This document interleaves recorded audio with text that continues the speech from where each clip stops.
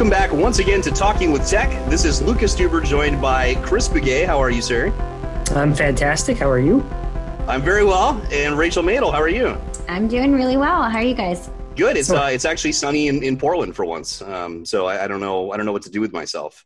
So Chris, you had the opportunity to talk with Ellen Winchester and Andrea Gardner. Tell us a little bit about what you're that. about to hear in this interview is them talking all about the training that they do they think of it as 3 tiers of training. And the tiers are really different people that they train. So they have they train parents and they train teachers, and then they really take it on themselves to train the community. When they actually go out to communities and work with community partners, like how do we make our entire environment better for people with disabilities? And so they've kind of taken that on. They're going to talk about that. I'm really excited for that because I feel like it's hard to envision what the therapy that we do, how that translates to the real world, right? Especially, if you're in a private practice, you're in a school, you hope that those skills transfer, but it's not always the case that you get the experience of seeing a child in the community.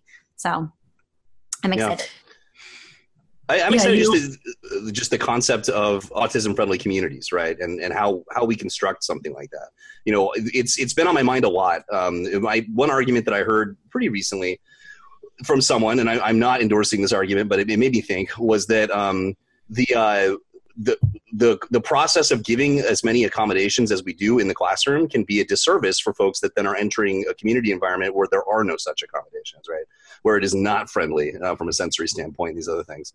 What do you think about that statement? And how can we create opportunities in the community that are sensory friendly? Well, I think people try in the world. I mean, I think if you ask people, well, geez, could I make my service or my organization or the place that I'm at people to come even more friendly to more people? Most people want to help and want to make it as inviting and as welcoming. They want to provide as many accommodations. They just either don't think of it or don't know how. So I think it's an educational piece. We have to educate the community. Yeah. So actually I just posted on my Facebook group. There's a zoo in Pennsylvania that was just named the world's first autism certified zoo, which is really, really awesome. Actually, it's really close to where I grew up. And I think we need more of that. Right. And it made national news, which was really cool. And they just make sure that their facility is autism friendly. And I think the biggest piece is that sensory element. So making sure that, there's not artificial lighting and really loud noises that we can, kind of prevent. And I think these considerations are something that we're hopefully going to be seeing a lot more of, so that kids with autism and, adults with autism can experience all the same things that everybody else experiences, just taking into consideration their special considerations.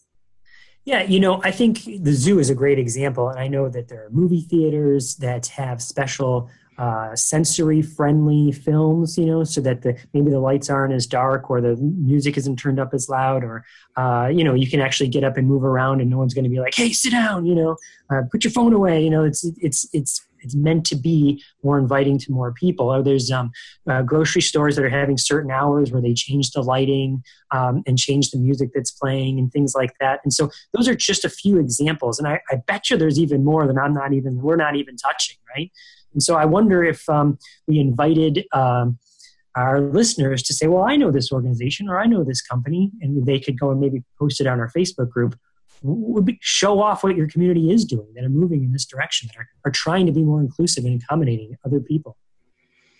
Yeah, I would love to hear those. So if you are familiar with any cool ideas out there or things that you've seen happen in your community or just things that you'd like to see, come find us, Talking with Tech on Facebook.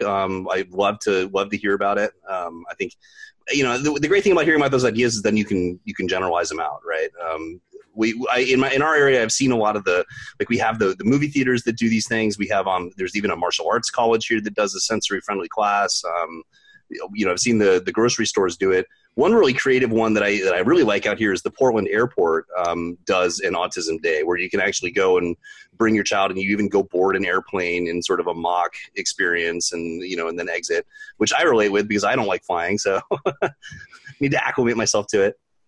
Yeah, and I work with a lot of families, and things that we take for granted, like going to the hairdresser or going to the dentist. Children with autism have a really, really tough time with those things. And I love, practitioners that are really proactive. I was working with a client and they had a really hard time at the dentist. And this dentist was so wonderful. They had to go, I think 5 or 6 times as like a trial practice run before the actual dentist appointment. So I just think that, if you kind of reach out and ask people if they're willing to do a trial run, an airport's a little bit more challenging. We can't shut down an entire airport.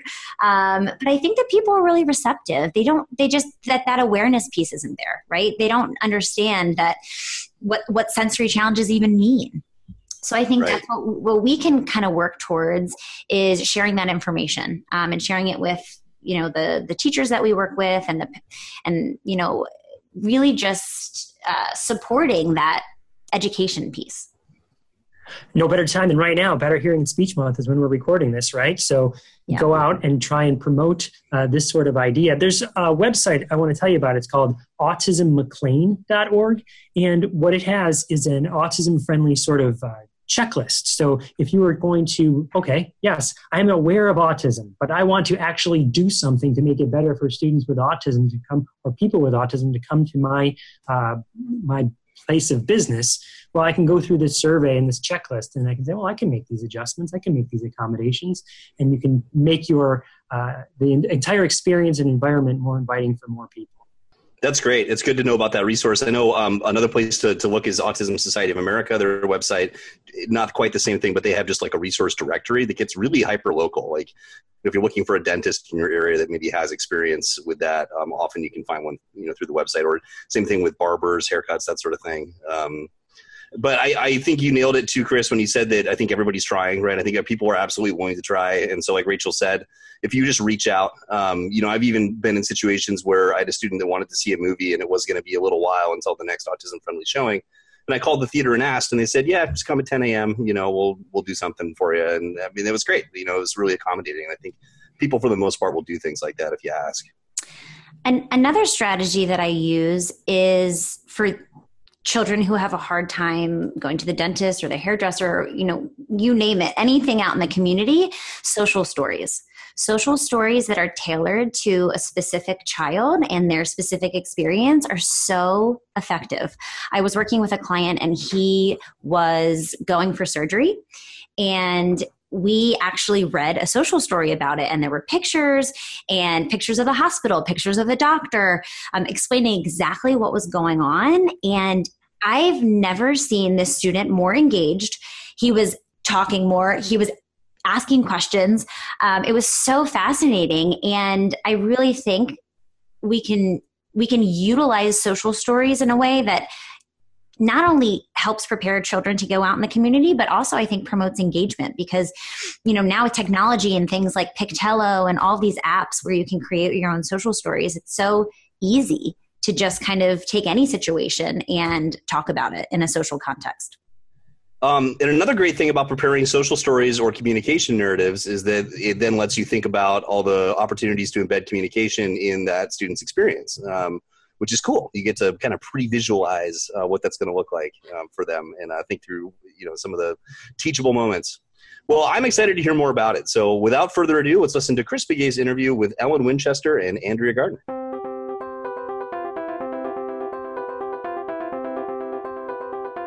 Hi, everybody. This is Chris Bugaj for Talking with Tech, and I am joined today with two people from down under, down in Australia. Right now, I have Ellen Winchester and Andrea Gardner. Am I saying your names correctly? Yes. Yep, that's right. Excellent. And so tell everybody a little bit about who you are and what you do. All right, well, I'll go first. This is Ellen speaking. So I'm a speech pathologist, and I work for an organisation called Autism Spectrum Australia. I've worked for them for nearly 10 years now. So, my roles have been working in our schools. I've been working in our early intervention settings, working mostly in homes and schools and preschools. We don't have any clinic-based work in our organisation. We do everything in context and in the community. And I'm currently managing a transdisciplinary team of therapists. So, yeah, that's me. About you, Andrea? Yeah, I'm Andrea Garner, and I'm a teacher at Aspect. I've been there about 4 years now. So I work in a couple of capacities. So firstly, I'm a teacher, so I'm on class sometimes. But I also manage all the research projects that we're doing. So we do participatory action research. So we just identify the gaps in our service, and then we go to the research to see if there's anything there that can fill those gaps. And if there's not, then we design it. Oh my gosh, that sounds amazing. I don't know many places that do this. So in the United States, we have like public schools. So you don't work for, it's not, what is Aspect exactly?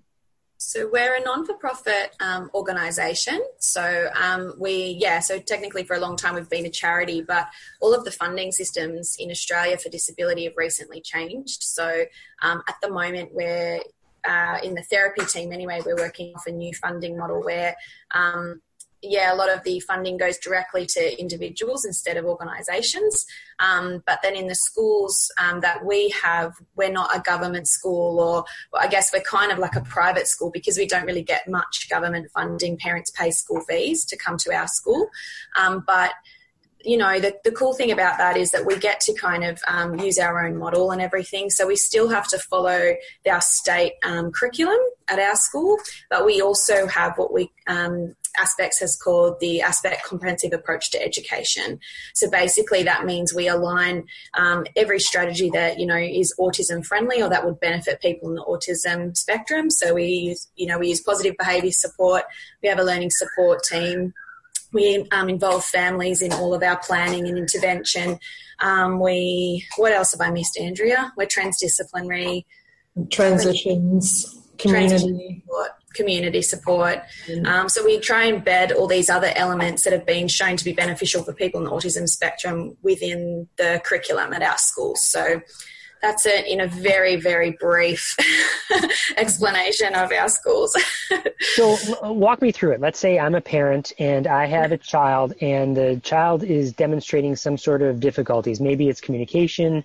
And what do? I come to your school, and do I already have the funding? Have I already gone through someplace else to get some sort of communication device, or is that all through you? You help me navigate that process. How does it all work? Well, that's a really complex question. So, some families might come to us with a device already. Some families might come to us, they might have an iPad with a communication app on it. Some families come to us with nothing. Some families come to us really well educated about what they want, but they don't know how to get it, and we help them from there. Some people will have already been working with our therapy team since the child was 2 or 3. So we might have already set up the communication device and they come to us ready to go. That's happening more often now that children are getting more therapy funding from an early age. But there's still people who come and they don't know, what's out there, and they don't know about high-tech AAC. They don't know what's going to be best for their child. And so a big part of the project that Andrea and I have been working on for the last 5 years now is really about trying to work with families exactly where they're at, trying to understand the level of knowledge they have about AAC, really providing them with as much knowledge as possible, discussing pros and cons of all the different types of systems if their child needs one, and then just really putting empowering them to make the decision about what's going to be the best for their child. So we're not the type of service that says, okay, at our school you need to be using this type of system. I specialise in the LAMP approach, and that's certainly the approach I love to implement, and I'm a LAMP trainer in Australia, but I still really mostly believe in parent choice and control over intervention. And a big part of our work really has been about educating the families so that, we're reducing the risks of that long-term device abandonment. So we want to empower them. We want to educate them. We want to give them that opportunity to make the choice so that we keep the device with them long-term. We help them choose the system. They choose the system, and then we'll provide education through a range of models, which Andrea has done a lot of work on. In terms of the different training models that we use with families to help them know how to use the device effectively with their child and in partnership with them. That's exactly what I want to hear about. So, Andrea, tell me about these models. What do you use? Well, it's interesting because, as Ellen said, the parents might come to us with nothing. They might come to us knowing what they want. But it's also a two-way street at our organization. So sometimes the new family arrives at school, at which point we would refer them to the speech pathologist to get them assessed and determine what system would be best for that particular child. So, and then at that point, some families will also see Ellen and get a private therapist at home to further educate their child. But in terms of the training that we provide, we started with a flipped model, a flipped education model, in which we provided online education. We provided a DVD. We provided all kinds of static and dynamic resources. And then that allowed us to target which teachers we needed to see about which particular skills. Because we have only one speech pathologist at school, and they're only part-time. So, okay. So you can imagine trying to visit every teacher and every teacher's aide, as well as all of the parents, wouldn't work very well. In our context, however, our technology isn't always up to par for delivering such models. So we've actually, through our research, discovered a blended learning model, which incorporates not only the static references, which is in the form of a workbook at this point, but we also have interactive online videos. So people can watch good practice. They have to respond to questions about that practice. They can't move on until they've mastered their learning. And that has allowed us to see where we need to target further education and one-to-one practice. It also has something called Padlet, which is an app, basically an online pin board. So we post all kinds of new resources there because we are bound by the curriculum as well. So for teachers, it's really difficult to incorporate the LAMP approach, the methodology, and the use of a device in a classroom when you maybe have one or two children on those devices and the other two children are hyperlexic or something. Right. So we're really trying to support the teachers in understanding that this is an everyday, all day, this is the child's voice. And yes, you are bound by the curriculum to teach certain things, but we might have to go about it in a different way. For the parents, we've also incorporated workshops rather than lectures. So the parents receive a DVD that has all that comprehensive foundation information on it, which they can refer back to at all times. And then they come to a workshop where they actually utilize those skills that they've learned about through the DVD. And we also use, we formerly used TalkBox, which was an app. It's a voice messaging app, but we have switched to Voxer because TalkBox didn't update with the last update. Technology can be your friend sometimes, sometimes not. So we've switched to Voxer, and what that allows us to do is give real-time feedback. So a good example is one of our parents sent us a photo. They had taken their child horseback riding. And this is a child that was on skill set 2 of our assessment. So using one word communications at that point. And immediately I sent back a photograph of how to find the words like and fun to her. So she turned to her son and went, "Oh, you like, it's really fun." And so we're able to support the parents in real time, but it also allows them, at midnight, as many of our parents are up at midnight, having just got their children to bed, and they think of a question they have, they can actually post that to us on Voxer, and we'll pick it up in the morning when we arrive at work or whatever it is. So that also allows communications through the school holidays because our speech pathologist still runs Voxer. Yeah. Oh my gosh. Okay. So you just said so much and I have so many questions based on everything you just said. So let's start with Voxer, the last thing there. So what it really sounds like is you have a system, the tool Voxer. It's an app that people can download, like you said. It's free, right? It is. Yep. And people can use their voice to record their question. That doesn't have to be typing or texting. It can be texting if they want. It can be typed, or it can be photo or video as well. And then it provides both synchronous and asynchronous communication. Like you said, they can, but the part that I'm really fascinated about is that there's lots of tools that do async. You can email you at midnight and you pick it up in the morning, right? But but that synchronous communication is like remote coaching, you know. I know there's lots of places where in my practice in the public school, I'll go into a classroom and I'll sit with a paraprofessional or a teacher, and then I'll be like, okay, watch me, I'm going to do this, and now it's your turn, you do it, you know. And that's what you're talking about, but doing it remotely because you can't be everywhere at once, but you could jump in real time and say, okay, here's what you need to do. That sounds awesome. That sounds awesome. Yeah. And really innovative. Well, the dynamic nature of it is what seems to be catching on. So it also allows those parents that do better, because everybody has a different learning style. And we know in adult education that you need the information that you need to apply right now, and not things 6 months ago and not things 6 months from now. You need the present information. So by having Padlet, those parents that do better with reading something, chewing it over, and then they have a question, they can Voxer us the question. Or those parents that do better going to the workshop and, they mull it over, but they're not really very talkative in the workshop, but then they have a question, they can post it on Padlet if they prefer. So it allows people to interact with us in the way that they're most comfortable and that they're going to gain the most out of it. So, totally. But same thing for the teachers. Yeah. Totally.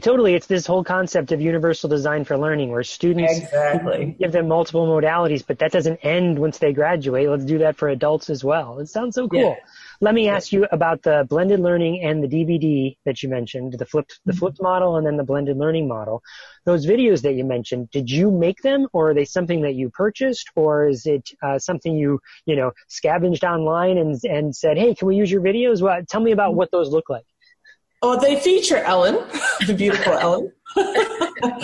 So we actually made those videos. Ellen had been repeating the same beautiful, very informative lecture, but it took a full day.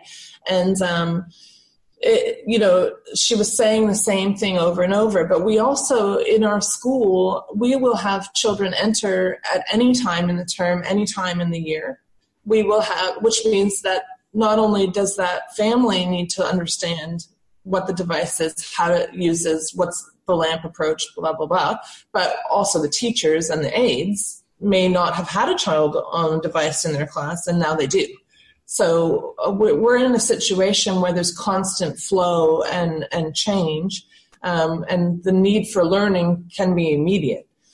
So Ellen can talk to you a little bit more about the content of the DVD, but she is split into 12 chapters, and it has everything from what is AAC, what is communication, to here is how you operate a device that is using the MinSpeak language or has the Word for Life language.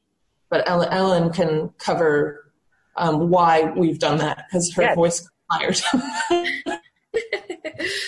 Yeah, I mean, there was a lot of other content we wanted to cover, as well as just what is AAC. So we really wanted to make sure we were looking at helping parents really understand how the diagnosis of autism specifically impacts their child's communication as well. So we kind of went straight back to some of those details in, just in terms of helping them understand where their children were at, and, how to respond to them, how to even help their receptive language as well. So we use a lot of visual supports and things, and how to modify the way you're speaking and all of that. So we kind of went into a lot of that stuff, and we've split the DVD up as well in terms of where the children were assessed to be on the AAC profile. So we would assess them on the AAC profile, try to determine their level, and then we would give parents the DVD with the information based on where their children were at now. So they weren't having to kind of watch a DVD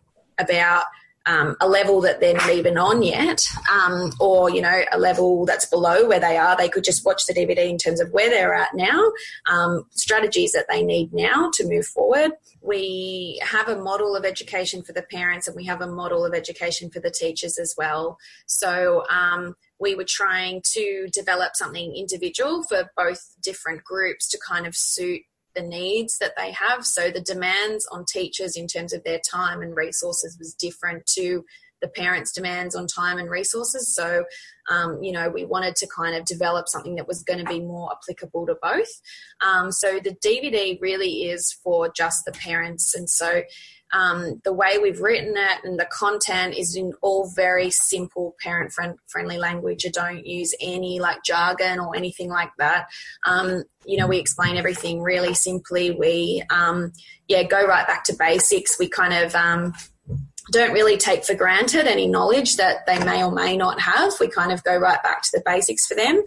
And the online interactive videos is a new idea that we have, really that's for about educating the teachers. So we'd be kind of, one of the examples we used is, you know, just say a video of, it might be me or it might be Andrea interacting with a child on the device, and, you know, it might have questions on there about like, you know, what strategy did she use in this point to support him to express you know, that particular word on the device. And then, you know, there might be multiple choice questions that pop up, or there might be questions afterwards that come up as well for them to answer. So yeah, they're two different two different purposes models. Yeah.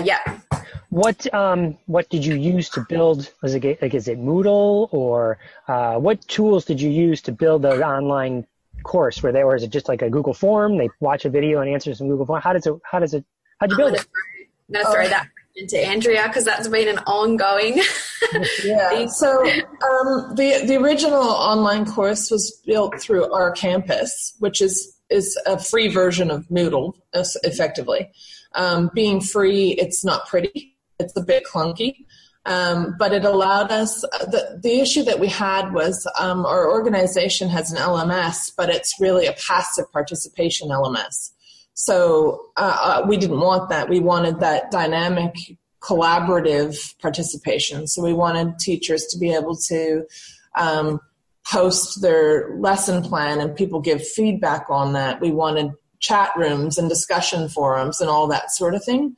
So that's why we went with Our Campus. Unfortunately, as I said, our technology is not always updated, so it made it a little bit difficult. But so we used Our Campus, and then we also had we used Screenomatic or Screencast for the video to make the movie of Ellen. Screencast-O-Matic, that's the one. Yes. So everything we used is free because as a nonprofit organization and a school, we don't have any money. We like free. Free is doable for everybody, right? Anyone can get on and do it free. Yeah, cool. That's exactly right. And same with Voxer. You know, all these things. Like, we can't ask people to turn around and spend money buying apps and stuff for what we want to do. So that's basically what we've used. To make the interactive videos. I used Active Presenter, which you can get a free version of. So Active Presenter is like a very free or cheap version of Articulate software. Mm-hmm. So I put the video in there, and then the questions pop up, and you can't move on until you answer the question correctly. And that allows us to make sure that people are actually gaining the information we want them to gain, rather than the traditional style of click through all the buttons, answer the quiz questions, and be done with it. You know, and they didn't really pick anything up. You know, I've never done it. I've never done that to anybody. No, me neither. No, I always am diligent and focused in All right, let me ask you another question that I think you both sort of mentioned or touched on. So, Andrea, when we were talking earlier, you mentioned level 2, and you were talking about like where a student was language development wise. You call no stage 2, right? Skill set 2. And then Ellen, you mentioned AAC profiles. Can you tell me, are those two things related? Like that you, how does that work? Yeah, go ahead, Ellen. So the term skill set 2 is, the word skill set, I guess, is how the AAC profile determines the level that a child is at, where they're assessed at on that. So one reason why we really love the AAC profile is how we can really assess a child's communicative competence. So, we're looking at how they are communicating and, showing us their knowledge in terms of how they can operate their device, how they can show us their linguistic knowledge and their linguistic use, how they're using their device socially, and how they're using their device strategically.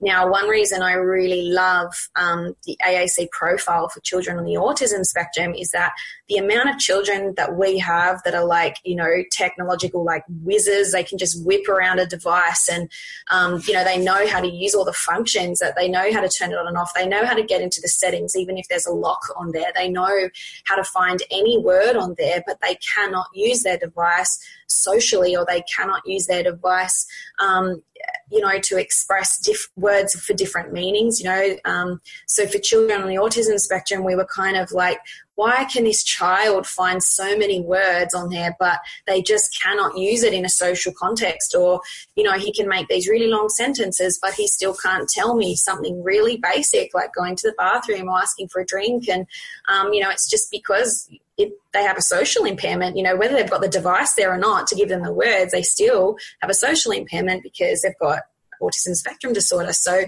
we really love the AAC profile because we can measure that, and then we can give teachers strategies around that. So, we can measure whether they can use a different system if their device is broken that day, because then we're assessing their strategic competence. We can assess the fact that they may have, 30 words on there, but then can't, just say stop if a child's taken their toy or mine or something like that, if they can't use their words socially.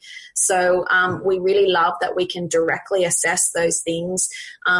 Because, our teachers have so much on their plate with the curriculum and just, all the other things they've got to do. If they've got to write a behaviour support plan or have IEP meetings with parents, there's so much for them to do.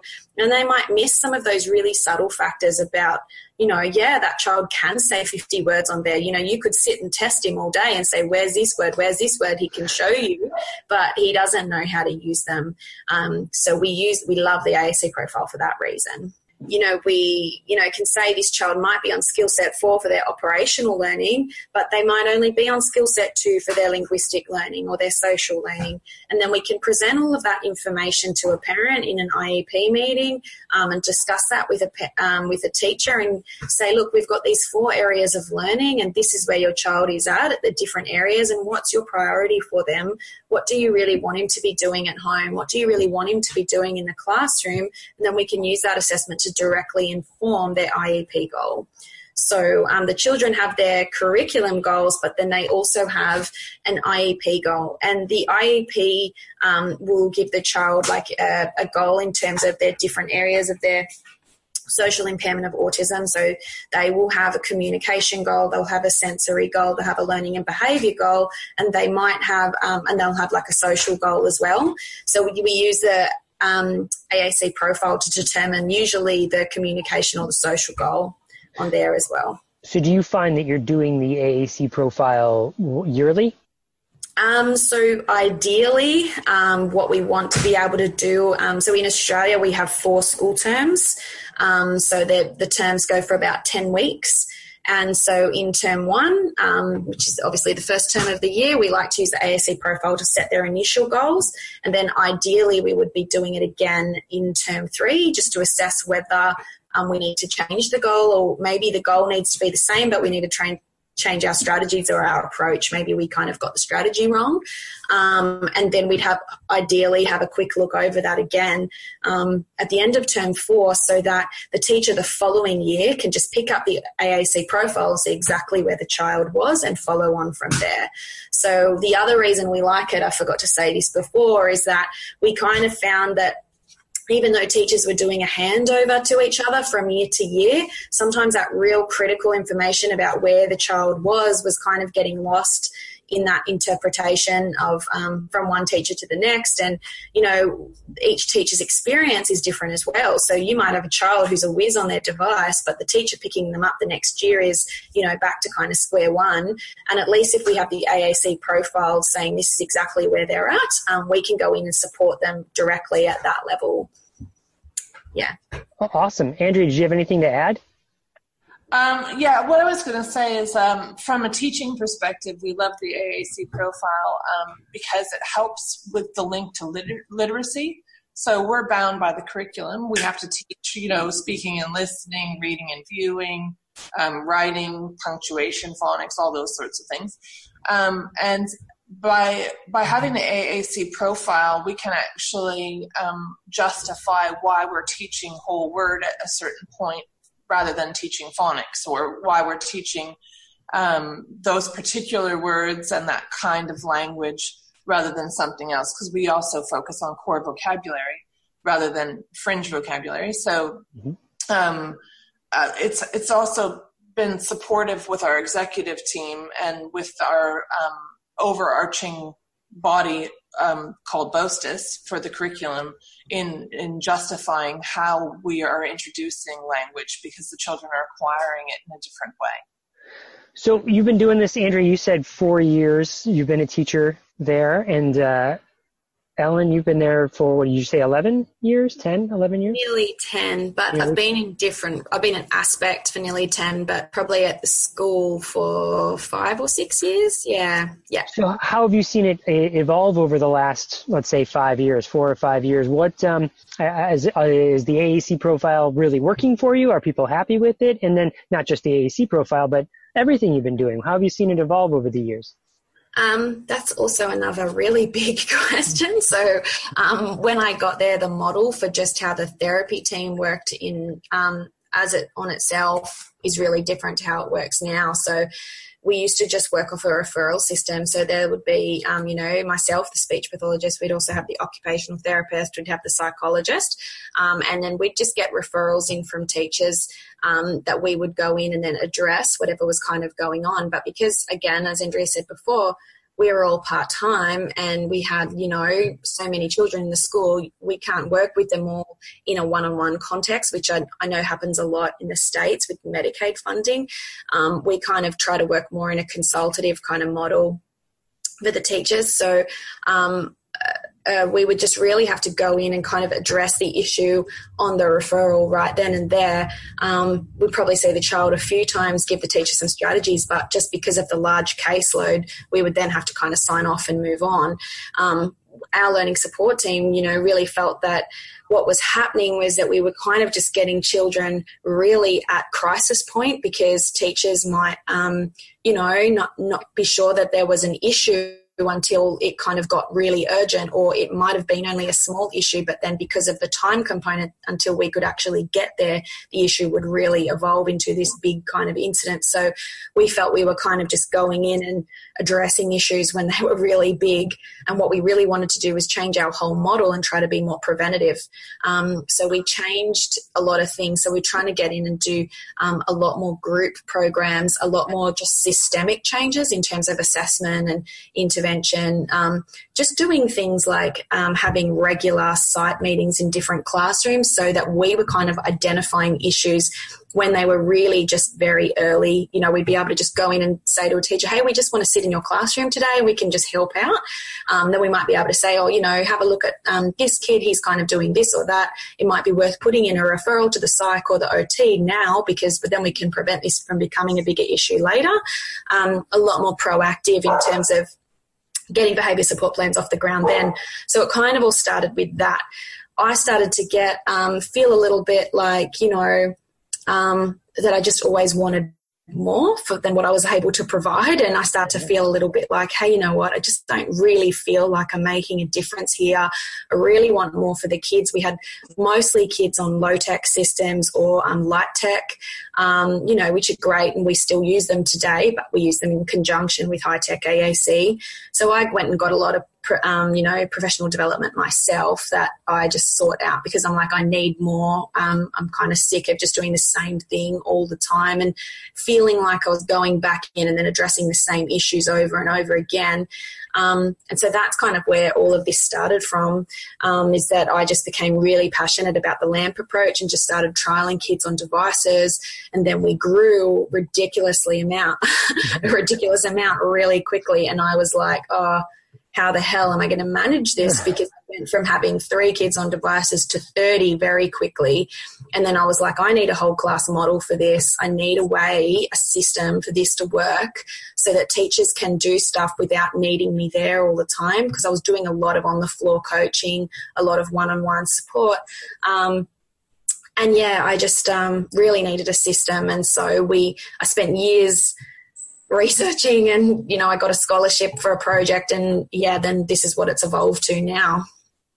Gotcha. Yeah. So Andrea, when you started, it was some of the ball had been rolling. It was you then that kept pushing it up the hill, sort of to say what had... Andrea basically put a structure around me, which is what I needed, because it was creativity and just a mess, really. And she came in and goes, okay, let's put in some structure. So it was good. I needed her. Yeah. I think the thing is, there's a couple of things in what Ellen just said. One of them is from a teacher's perspective. When somebody comes in and tries to teach you when you're on the floor with a bunch of children with an autism spectrum condition, you only have maybe half of your attention on what they're saying, because you've got to have your attention on the children, right? By the nature of the children. So it's very difficult to do on-the-spot training, like on-job training, in our context. So that was one of the challenges that we had. So people would all half hear what you said or misinterpret what you said because they were only half paying attention. Oh, 100%. And then they would be like, oh no, I got this. But they would be doing things incorrectly, which is problematic for the growth of the child over the long term. So when I came on board, in the first year that Ellen did this, there was 3 kids. In 2017, we had 42 kids. So we had a 940% growth. Wow. In a very short period of time. And as I said before, we have a very fluid and dynamic, constantly changing environment in terms of the children that are in classes and when they join and when they leave and when they move from site to site, which means that we also have teachers that are constantly in need of different information at different times. And so relying on one person's knowledge to get around to all of that is impossible. So in 2018, this year, we will have 61 children on devices, and we have 142 kids at the school.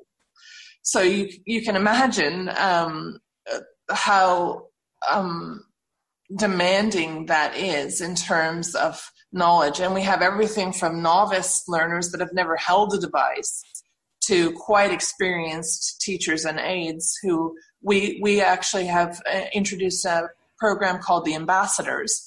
So on every one of our sites, which are geographically isolated from one another, we have ambassadors. So the ambassadors get extra training from our speech pathologist and our LAMP team, which includes myself and a very experienced teacher's aide. So we train the ambassadors, and they have this beautiful purple folder that has all the magic answers and resources in it. And they are the checkpoint at every site. So anybody that's like, I don't know what to do with this thing, or I can't turn it on, or it's doing something weird with the voice, or, how do I incorporate this into math or whatever, they can go to the ambassador first. And then the ambassador, if they don't know the answer, can come to the LAMP team. And if they don't know the answer, they can go to the speech pathologist or to Ellen. So we've built an entire structure to accommodate the fact that we have an ever increasing number of students and staff that need knowledge, as well as families and parents that come along with all those students. So yeah, we just got a small grant with the University of Wollongong and Aspect and the Chamber of Commerce. So because we live in a relatively small community, and we have so many students on devices, and it's ever increasing, we are actually working on becoming an autism-friendly community. So all the businesses will be making adjustments to become more autism-friendly, and one of the big components of that is understanding devices, at least recognizing what they are and having the patience while somebody, tries to order something using their device, so that we can be more inclusive of all of our community members. Wait a second, Andrew. I just want to clarify that for a second. Is there, the way you said that, the way you phrased it, it made it sound like there's a stamp that companies get that says we're autism friendly. Is that? Yeah. Do you remember this conversation, Chris? We had this conversation at the conference a couple of years ago. So that from that conversation, from a number of other things, we've put together the first steps of an initiative that will take a very long time. Change always takes a long time. But we are dedicated to giving our students the best possible outcomes in adulthood. So yeah, we are, our students actually designed the badge that the shops will get. And it's an online tool that we're designing at the moment. But we are at the stage at the moment where, two, members of the autism community, individuals with autism, will be going around to different shops and, narrating what they think and feel when they enter these shops. So it's participatory action research again. That's our favorite kind. Hopefully the tool that comes out of it will be globally useful in helping people make adjustments. We understand, of course, that you can't change everything. We want them to be low-cost, simple things, but most of the time that's all it is. It's very simple things. Sure. So everybody will be autonomous in what they choose to change, and they will submit that to the tool, which will then deliver them a badge. My gosh. So yeah, we're really excited because it's the next step. Because Ellen's dream was to take it to the community. Because we've done the parents, like we're working towards that. We're working with the teachers and the aides. And the next logical thing is to take it broader so that everybody can succeed when they leave our structured school context. Yeah. I just also wanted to acknowledge as well, like this is part of a much bigger project on our organisation's behalf as well. So they've done a lot of work with other parts of the community in New South Wales. So they're currently doing, or they've already done a project with Taronga Zoo, which is our zoo in Sydney, about having times where people with autism can go there, where they've made a lot of changes there. So, they're allowed to enter the zoo an hour earlier when it's quieter, and they've done a lot of work with Taronga Zoo. Also, some of our supermarkets they've done work with. So there's just started an initiative called Quiet Hour in Coles supermarkets across the country, really. So people with autism can go into Coles at what's called Quiet Hour, so there won't be, the radio playing. There's a lot of changes they've made just in terms of like the cash registers, and there's going to be fruit available. The lights will be dimmed. They've done a lot of work with Coles. They're also currently doing a project with All Australian Beaches as well, trying to make them more accessible for people on the autism spectrum. So, we kind of want to do this autism-friendly community project, which eventually my idea was originally that I wanted to train up some local shops so that we could help the kids generalise their skills on their device, to be able to go into the local McDonald's or a local cafe, order something using their system, and that the shopkeepers would know how to respond to them naturally. So we really wanted to do a lot of communication partner work. So that was the original idea, and then it kind of just grew into, well, we could accredit these cafes and things with, so that they know if there's a person with autism waiting in line, that might actually be really hard for them. If there's someone behind them that touches them lightly, like that's actually quite stressful for them. So there'll be, adjustments like that that we can make for those cafes that earn their stamp or their sticker.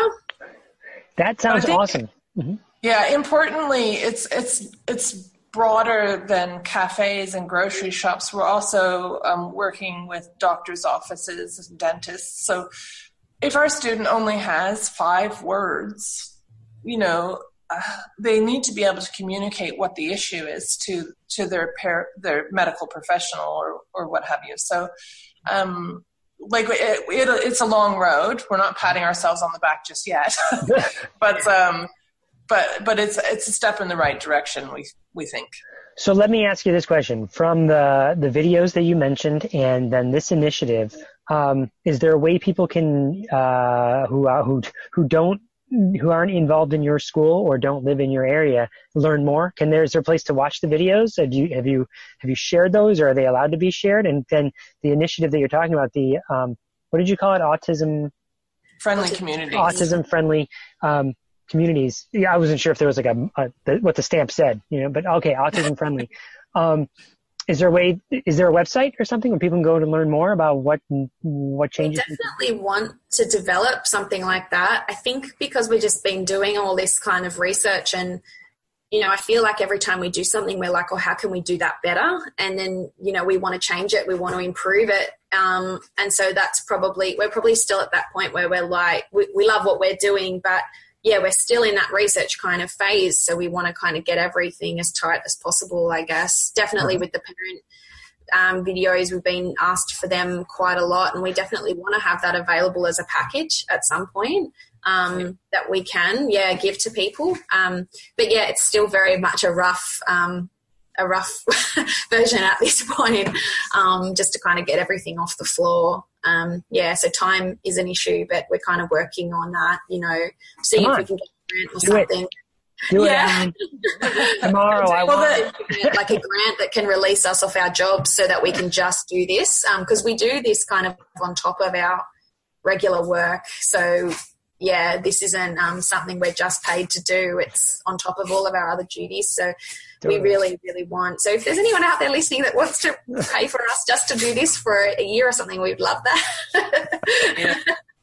It'd be well worth it. It would be well worth someone to fund that sort of initiative. Yeah. Thanks for the plug. So let me ask you last question. I'll wrap up because I know I've taken a bunch of your time here.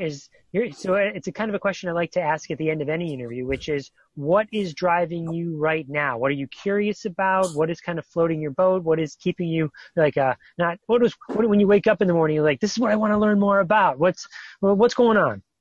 At the moment, I have become quite interested in multisensory language learning and how we can utilize that methodology and approach in conjunction with kids on devices to teach reading and writing. So I'm still focused on, making sure that our teachers and our parents and such are working towards becoming more fluent and educated around the device itself. But I'm also quite interested in, from a teaching perspective, how do we build literacy skills for children that are using whole words and that may have limited communicative language. So that's where I'm focused right now. And of course the Autism Friendly Community Initiative is a big passion of mine. So that's awesome. Kind of where I'm going this year. And we're going to work towards getting our course for teachers accredited by our body so that teachers get professional development hours for those. So awesome. Fantastic. What about you, Ellen? Yeah, well, I mean, a lot of my time's taken up with my kind of management duties. So, you know, this year I just need to keep consulting on all the projects that they're still running at the school. I think I still see a couple of clients, and I have a really, really gorgeous kid that I'm working with at the moment who has just incredible knowledge, but he also on his device, but he's also has really significant challenging behavior as well. So that's kind of a passion of mine is really how we can really support that communication development for that level of complex child at the moment, you know, who, you know, will go out and push and hit and bite anybody, but, you know, also has this amazing kind of language stuck in there. So really that's where I'm kind of focused at the moment in terms of what really drives me, because that kid is, you know, there's really so much more to him than his behavior. And we're lucky in the context that we work in, but in terms of we know that he'll be supported in a positive manner. But yeah, I really want to kind of develop something around that one day that, you know, we can share and present. So I've still been thinking about that for a while, but I don't really know how I'm going to go about that at this point. But yeah. Awesome. Well, thank you again for taking your time to share the way you are doing things. I think you some huge takeaways of mine were like the Voxer autism friendly initiative, the videos, the blended learning, all of that is just so amazing. So thank you again. Well, welcome back. I think that was a great interview. We definitely want to hear what you think, especially about things in your community that you like to see in terms of accommodations. So let us know. If you guys haven't already, please come find us on Facebook. You just search Talking with Tech, and you can ask us questions. We love feedback, so leave us a comment. You know, ask us any questions that you have, and we would love to hear from you. And please go to the podcast app and subscribe. And if you've already subscribed, tell a friend. Well, once again, for Lucas Stuber, Rachel Madel, and Chris Puget, this was Talking with Tech. Thanks for listening. We will talk at you more next week.